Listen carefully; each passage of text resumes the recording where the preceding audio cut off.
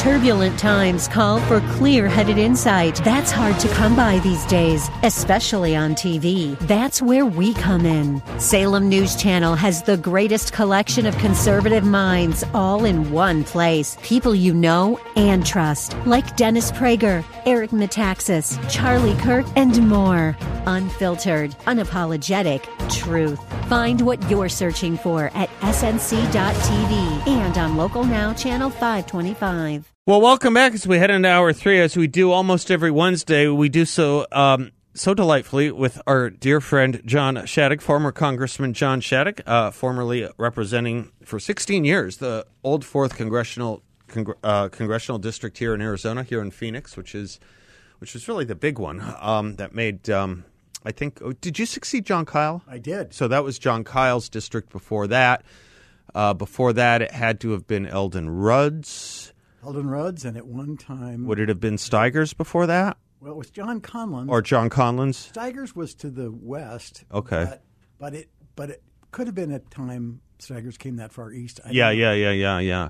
Then, of course, they had one of the most, by the way, bitter... I think probably one of the most bitter primaries in the history of America, if not certainly in the history of Arizona, when they were going at it for Senate in 76. And I think, you help me out here, John, I think Steiger did best him in the primary, and a lot of Collins people stayed home, and DeConcini got in. Is that about your memory? It might somewhere close to that? Pretty close, yeah. I think that's close. I remember DeConcini was... one of the rare Democrats, as was Raul. Castro. No, not Castro. Right? Yeah. But I think it was a shock to Republicans at that time. Yeah, that Arizona could do that. Could elect a Democrat nationally.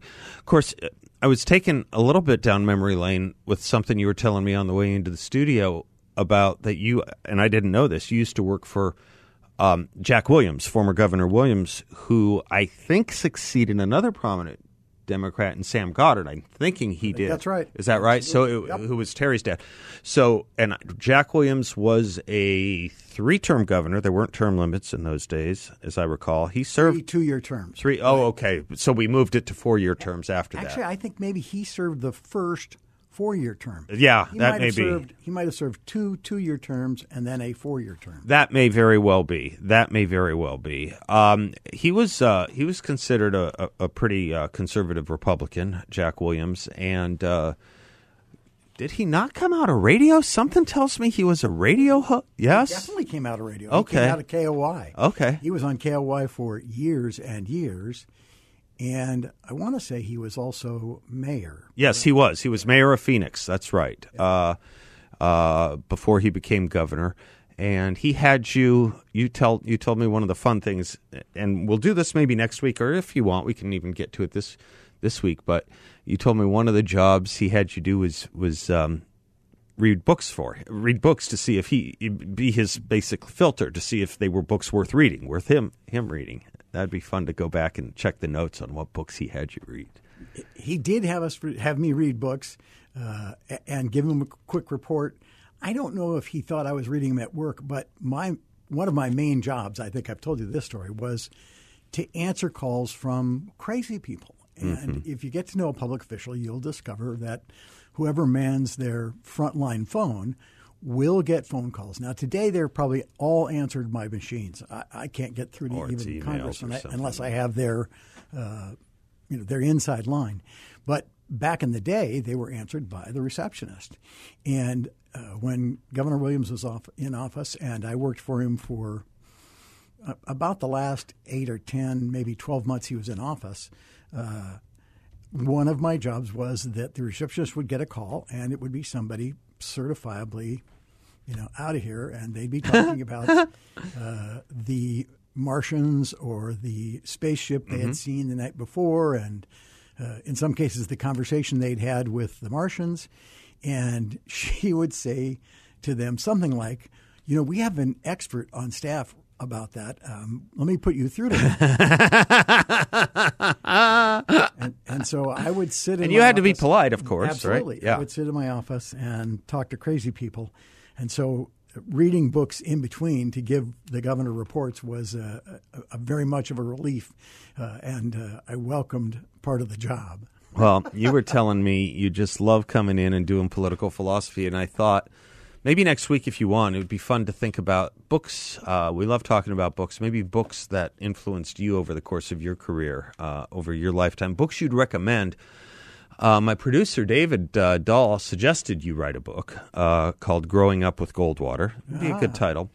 But one of the great books that I would recommend, just to set it off and get the Shadegg byline out there, was your dad's book, What Happened to Goldwater, which was the story of the 1964 election.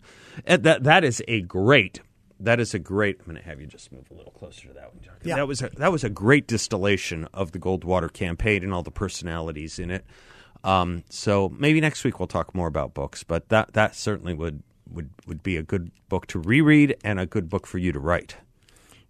There are lots of things that I've thought about writing. I simply have never been convinced there was a market for them, or sufficiently convinced to get off to the process. One that I've thought about rewriting is How to Win an Election. Yeah.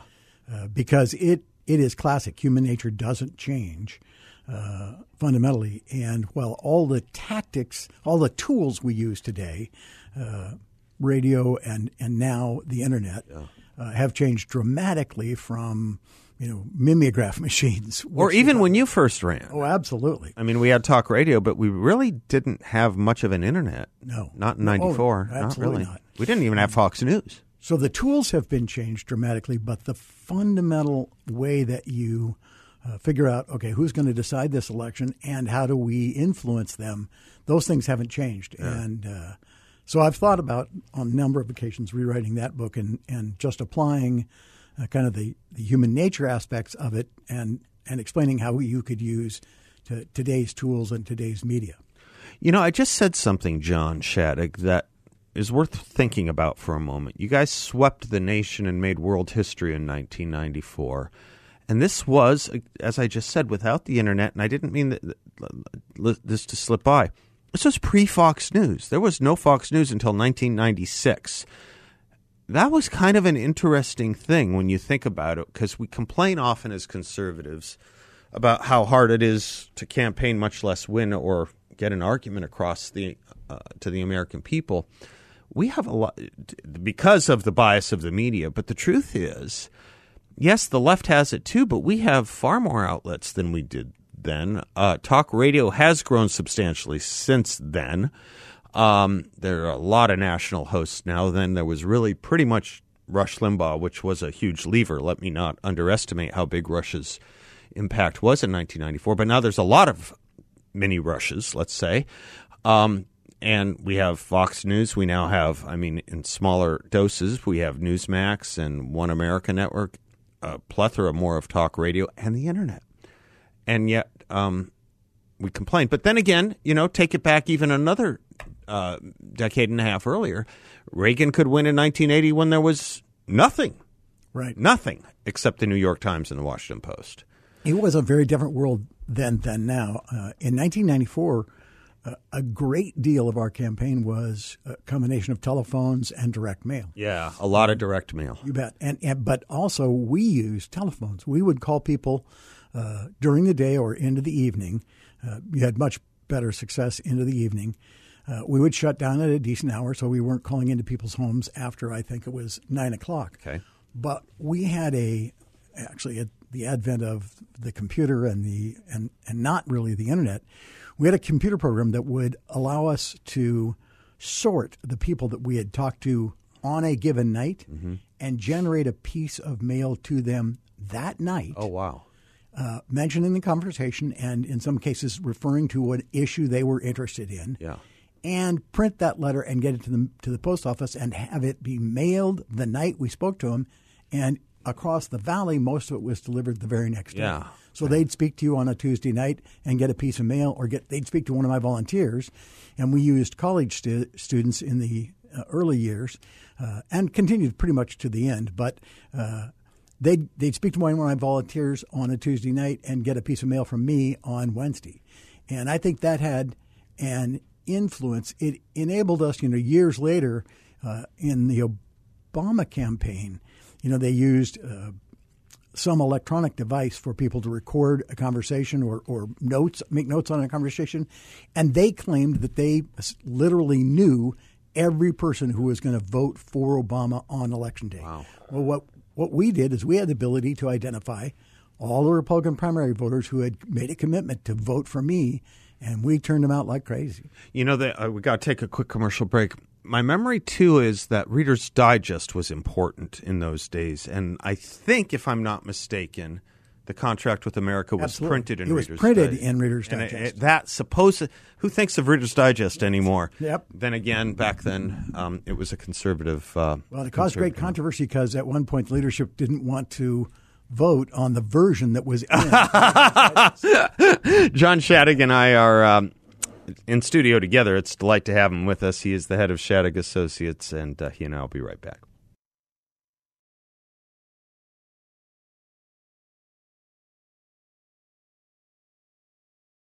Welcome back to the Seth Leibson Show. Delighted to have John Shadegg with us, attorney in town, former congressman, and the head of Shadegg Associates.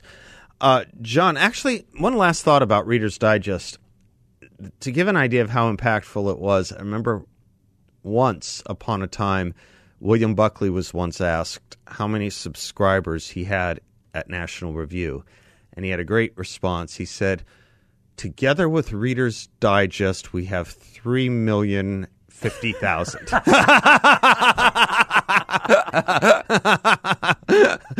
But it was impactful in those days. It was a conservative. It's one of these sad tragedies, actually, about institutions and journals that have lost their rightward lean or their rightward or conservative tilt.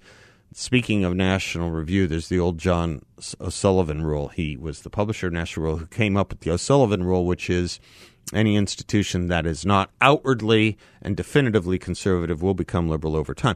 We see this with a lot of magazines, newspapers. Some people are complaining about that with Fox News, but we also see it massively with foundations and institutions. I mean, I'm sure the Rockefeller Foundation is nothing, or that, for that matter, the Ford Foundation or the Carnegie Foundation. None of these foundations would be recognizable to their original donors, I'm sure, much less Eli Yale. It's an interesting thing, the tilt. Very few things go from left to right, but a lot goes, it seems, in the culture from right to left. Well, we better figure out how to change that. Yeah. And I think one of the reasons, of course, I wasn't there when it was done, but one of the reasons they picked the Reader's Digest is that Newt understood we couldn't be talking, or the Republicans in the U.S. House who wanted to take the majority and who created the contract with America couldn't just talk to the philosophical. Had they put it in National Review, for example, nobody would have read it. But by putting it in the Reader's Digest, which is read by, or was in that day, read by millions of middle of the road Americans who didn't see themselves as conservative, that was just Americana, and they were brief snippets, short stories, fascinating items that you could read whether you were left, right, or middle. And you didn't pick it up because it was left, right, or middle. You picked it up because it was, something that you could do where you could read what other people were reading, or a short version of it, and then decide I'll go read the original version or the full length version. And they not only picked that venue to publish the contract, but they put it on. It was on almost cardstock. Yeah. Inside the Reader's Digest, so that people could pull it out. And they would read it, and many would pull it out and say, wow, I like this. And that was one of the things that my dad taught as a campaign manager was, today they tell you, oh, well, you can't say more than 10 words. Yeah. People will never read it. He had a belief that you could, in fact, tell people things in greater depth, but you needed to give it to them to keep. And that certain number of people who would read it would pull it out and read it and then show their neighbors. So back in the day, people did political advertising in newspapers. And sometimes I'd hear people criticize my dad and say, oh, that's crazy. Nobody will read that great big long ad. And you would design the ad so that they could get the message by just reading the headlines, but you would give detail below that. And you knew that most readers wouldn't ever read the detail. But what my dad argued was that Hilda or Martha or Jack or Jim, who had taken an interest in either that issue or had taken interest in your candidate, would read the detail, and then they would often pull out that advertisement from the newspaper, put it away, and either show it to their friends or their family or just discuss it with their friends and family at a later point in time. And it also backed up one of the things that people don't realize, and that is there have been a number of studies by professors, one of which my dad used to cite regularly, which show that the single most important influence in any election is not a speech or a policy or even a philosophy of the candidate. It's not a position they took. It's that someone they knew and someone they had already respected said to them, you should vote for Shadegg. No kidding. And that the real key is people listen to their friends. And they actually proved it in a study following or done during the Dewey-Tooman race. Well, I didn't know that, John, but I have believed that for years on this show, when I was in Washington, come election season, when people would like to call in from the corner of, Tatum and Shea, let's say, where they were holding a rally on a corner and stuff, I always thought that was such an important thing that people do that, because I think it's important, particularly for conservatives or people inclined to vote for a conservative message or candidate, to know that they're not alone. Right. To know that there's a group out there. You may not talk to them on a day-to-day basis or see them on a weekly basis, but you're not crazy. There's a lot of people out there who are of the same belief, and it's okay to have it. And it's driven by the fact that if they know and already respect the individual, whether it's a person they work with and have come to admire at work, or whether it's a family member they know is informed, and that family member or that person at work says to them, well, I'm voting for Trump or I'm voting for Biden, it influences them. It's one of the things that I think is not good about the East Coast. I think that the density of leftists is such that it's hard to be a conservative in a neighborhood back there. Yeah, it is. But it wasn't always in some respects. Reagan did very well in Massachusetts, for example. That is kind of – we're going to take a break in a second, but that is kind of a question I wanted to ask you.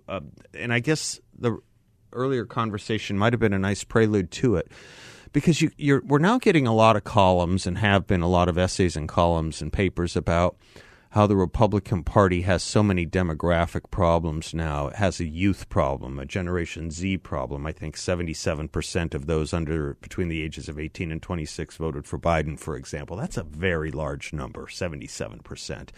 A suburban problem, which used to be the Republican victory was in the suburbs. Now it seems to be the educated suburban person. When we come back from the break, how viable is the Republican Party comparative to years past, and what does it have to do or need to do to become more viable than it is if it's not very viable right now? In other words, are we a minority party that is becoming more and more of a minority party, or are we just kind of in a doldrum or a sad moment, or maybe not even a sad moment, but a slump? Is it our candidates? Would you address all this when we come back? How the potential and the strength and potential of the Republican Party with John Shadegg? That's what we're going to do when we come right back. And John and I will be right back.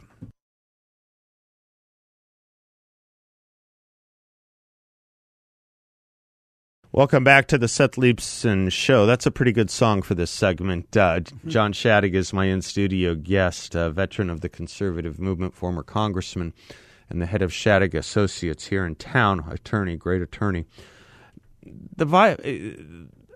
the obituaries to the Republican Party, are they too premature, John? We keep reading about we don't have the youth, we don't have the women, we're losing them by the day, we don't have the educated anymore. Things that used to be, ballasts for the Republican Party. Is it about the candidate in any given election cycle? I'm having a friendly, fight is the wrong word, but friendly disagreement with several of my friends, you know them all, about does anything matter anymore? We watched, the head of the teachers union last week just lying to Congress. You would think that would be a big deal. It's just gone. No one cares. You have a president who's non-compos mentis. No one cares. Everyone knows it's a joke, but we're living in some kind of emperor's new clothes. Do these things not matter? Does anything matter? And can the Republican Party seize on it and make people think they matter? How can a party that stands for sexualizing and racializing our children, no limits whatsoever on abortion up to and including through the 9th month and indeed birth, and highlights and promotes people that can't string together, never mind two sentences, not even one sentence, be it our governor or our current president. How does this happen? Does anything matter? And can the Republican Party someday again be viably profitable on any of this? That's a big wind up. Take it wherever you want. Fix it for us, John. Yeah, that is a huge wind up. And I'll begin with a similarly proportioned caution or warning. I don't know the answers to those questions. What I will do is give you my take on some of them. The hardest one for me is the one that you spent the most time on here after the break, which is, does anything matter anymore? Yeah. Because I struggle with that. I watch the level of lying and deceit by politicians.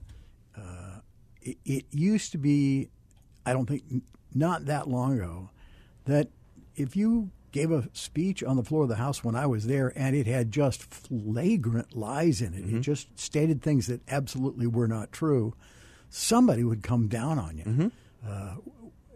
In the House, we were allowed to take down the words. I remember that. And then you'd have a discussion. And oftentimes the person would wind up admitting that they had exaggerated or gotten caught up in the moment. I worry about the decay of our society and where we're headed. And on that, I don't know where we're going. And it genuinely scares me. It does appear that lots of things don't matter anymore. And singularly important among them is the truth. It used to be that we differ about policies.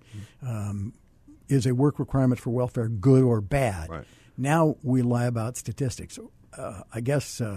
Right. Great point. Illegal immigration is a great point on this. So the press secretary says Joe Biden has improved illegal immigration 90%. Oh, my God. How in the world can she get away with that? I was about to say Mr. Mayorkas, I think, is the most stunning example. The border is secure. The border is secure. Right.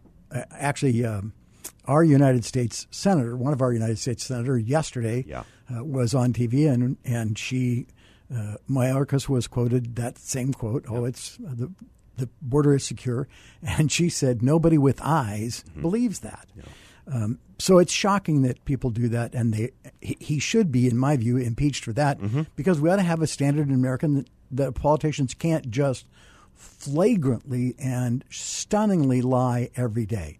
My dad used to say the unrefuted lie becomes the truth. Yes, of course. And in public relations battles, if whether it's a political campaign or a public policy issue, if you let your opponent lie about you and you don't refute it, and you let them repeat that again and again and again, people are going to believe it.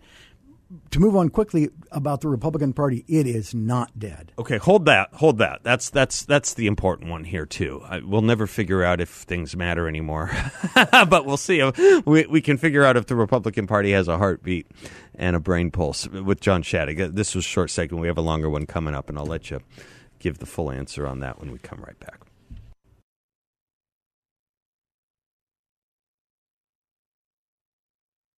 Welcome back to the Seth Leibson Show. John Shadegg is my guest. He came originally for the talk, but he stays for the music. Almost true. Ongoingly, let's keep a note between ourselves, John. Let's correspond between ourselves on things with regard to apathy, things that shock us, the apathy over which shocks us, whether people care, because it's going to have to be a bigger discussion for us. But do talk to me about the viability and of the Republican Party right now, from your perspective. Well, again, a disclaimer: I'm not sure I have all the answers or all the right answers, but I think it is clear that the Republican Party is going through a difficult time. And I think that's driven by kind of the political climate in the nation. I think that we had a president who believed deeply and said repeatedly that this was a bad nation. Mm-hmm. We had a United States president who went around the world and gave an apology tour and acknowledged all of the things we've done wrong. I'm not here to say he was wrong about some of the things he cited that we are not proud of. Obviously, slavery was one. But where in the world is it better now than here? So I think the reaction in the Republican Party was that we remained polite and quiet while he made those claims. And then when it was our turn, a lot of people were disappointed that Republicans didn't fight back strong enough. And I think that created the dynamic that enabled President Trump to get elected and to do so many good things that he was able to do. It has led to some division amongst Republicans. I have lots of moderate friends who are aghast at the people who support President Trump. They are aghast at the label MAGA. They are not offended when President Biden calls Republicans, or some Republicans, MAGA Republicans. To me, MAGA Republicans are patriotic Republicans who were offended by lots of things that happened in this nation under Obama's watch, and by lots of things that are still happening in this nation under the current president's watch. And some of those are vastly worse than what happened before. And they're scared and they're angry. And so we're trying to figure out, okay, how do we bring those two groups, the moderate or centrist Republicans who do believe in freedom and free markets, who don't believe, for example, at least I don't think they believe that men can become women and can make that decision when they're 5 years old, 6 years old, 7 years old. And then they look and say, well, but the other people that share us in that view are too extreme in some of their positions. So we are challenged by that. I do think candidates matter immensely. Last cycle in Arizona, we offered up, in all fairness, the worst slate of candidates I have ever seen as a party in this state. I'm not saying they weren't well-intended. I think probably every single one of them was well-intended and worried about the future of the nation. But I think to a person, none of them had experience in their field. We ran an attorney general candidate who'd been an attorney for 3 years, 5 years, maybe, not longer. That makes absolutely no sense. The governor's candidate that we nominated had no experience in public office. Up and down the line, the attorney general's candidate we had was similarly not tremendously qualified. With one exception, that was the county attorney's candidate we offered here in Maricopa County was experienced and qualified, and she won. So we need people with knowledge and experience to offer themselves for office and to make that sacrifice. And it does make a difference. It makes a difference not only in how they perform the job, which is hugely important, but it makes a difference in what they say in the course of a campaign. Our United States Senate campaign candidate last time in the primary said things that only a narrow wing of the nation or the state agreed with, and even just a narrow wing of people in their party agreed with. And he allowed himself to take extreme positions, which were then crammed down his throat during the campaign. It used to be that you wouldn't, I guess I point out, Goldwater ran for city council and I think school board and then city council before he ran for the United States Senate. John Kyle ran for the Congress and served there many years before he ran for the U.S. Senate. John McCain ran for and served in the U.S. Congress before he ran for the U.S. Senate. And we offered up this last cycle a guy who hadn't ever run before for anything, and I think it's fair to say hadn't lived much of his life in Arizona. He'd been here as a child, then been gone for most of the time, gotten very wealthy, and comes back and says, I'll be a candidate for U.S. Senate. If we can't offer better and not from Maricopa either, which is its own problem, by the way. It is. That is a problem. And that kind of conduct by the party is inexcusable, and it's going to lead to losses. So here in Arizona, it's pretty easy to see why we got devastated. We cannot do that again. We owe the people better than that.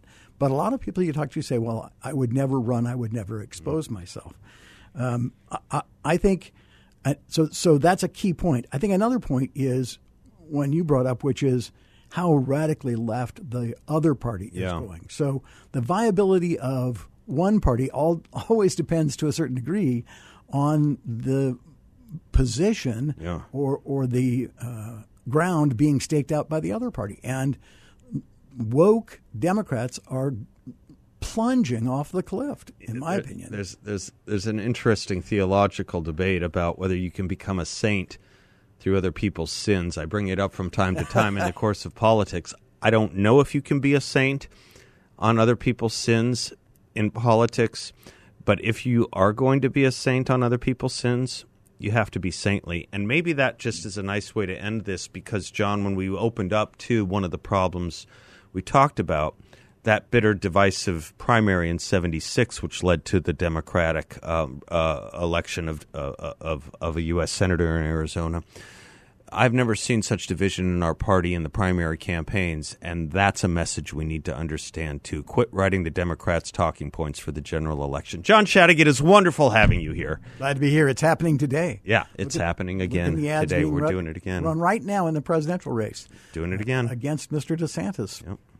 Shocking.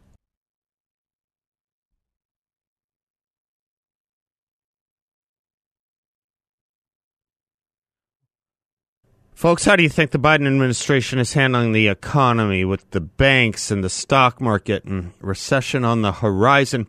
What if you could invest in a portfolio with a high fixed rate of return that's not correlated to the Fed or the stock market? YRefi has that investment. It's an investment in a portfolio where you can turn your monthly income on or off, compound it, whatever you like, and no loss of principal if you need your money back at any time. Think of that freedom. There are no fees in this secure collateralized portfolio that delivers an up to 10.25% fixed rate of return. YRefi is local. Encourage you to stop by their offices on Scottsdale Road, the 101. I've been there a few times, and I can tell you, no one's going to ask you to sign anything. You won't get a sales pitch. They just like talking about what it is that they do, and you will see when you meet with them why I trust and like them so much, and you will too. YRefi is a due diligence approved firm. As I say, you can earn up to a 10.25% fixed rate of return. Check them out at investyrrefi.com. The word invest, the letter Y, REFY.com, or give them a call at 888-YREFI-34, 888-YREFI-34. I was thinking a little bit about Jack Williams, kind of a legendary governor here in Arizona who John Shadegg was mentioning he worked for. He was known as One-Eyed Jack. Did you know anything about him, David? Did you know? Because he had he had one eye, and he had instead of an eye patch, he had glossed over the glass on his eye. But he was a radio broadcaster here, and he used to, on his radio show, open up with a signature line. We kind of end with signature lines now. He opened up with a signature line. I'll give it to you. Kind of fun. It's a beautiful day in Arizona. Leave us all enjoy it. Isn't that great? It's a beautiful day in Arizona. Leave us all enjoy it. And you know what about that reminds me of? This notion of not Californian or Arizona. You know, there is something good. There is something special. There is a reason people move here, particularly from California. And one of the things they move here for is the economics. But this idea of being, more conservative or commonsensically, economically oriented is not going to last long here if you bring with it your social liberalism. You can't admix the two and expect to still have economic freedom when you have socialist, progressive social policies. One drives the other. If you think the economy in California is merely about tax rates, you're not paying enough attention. All right, folks, thanks for spending some of your afternoon with us. Until tomorrow, I'm Seth Leapson. God bless you all. Class is dismissed.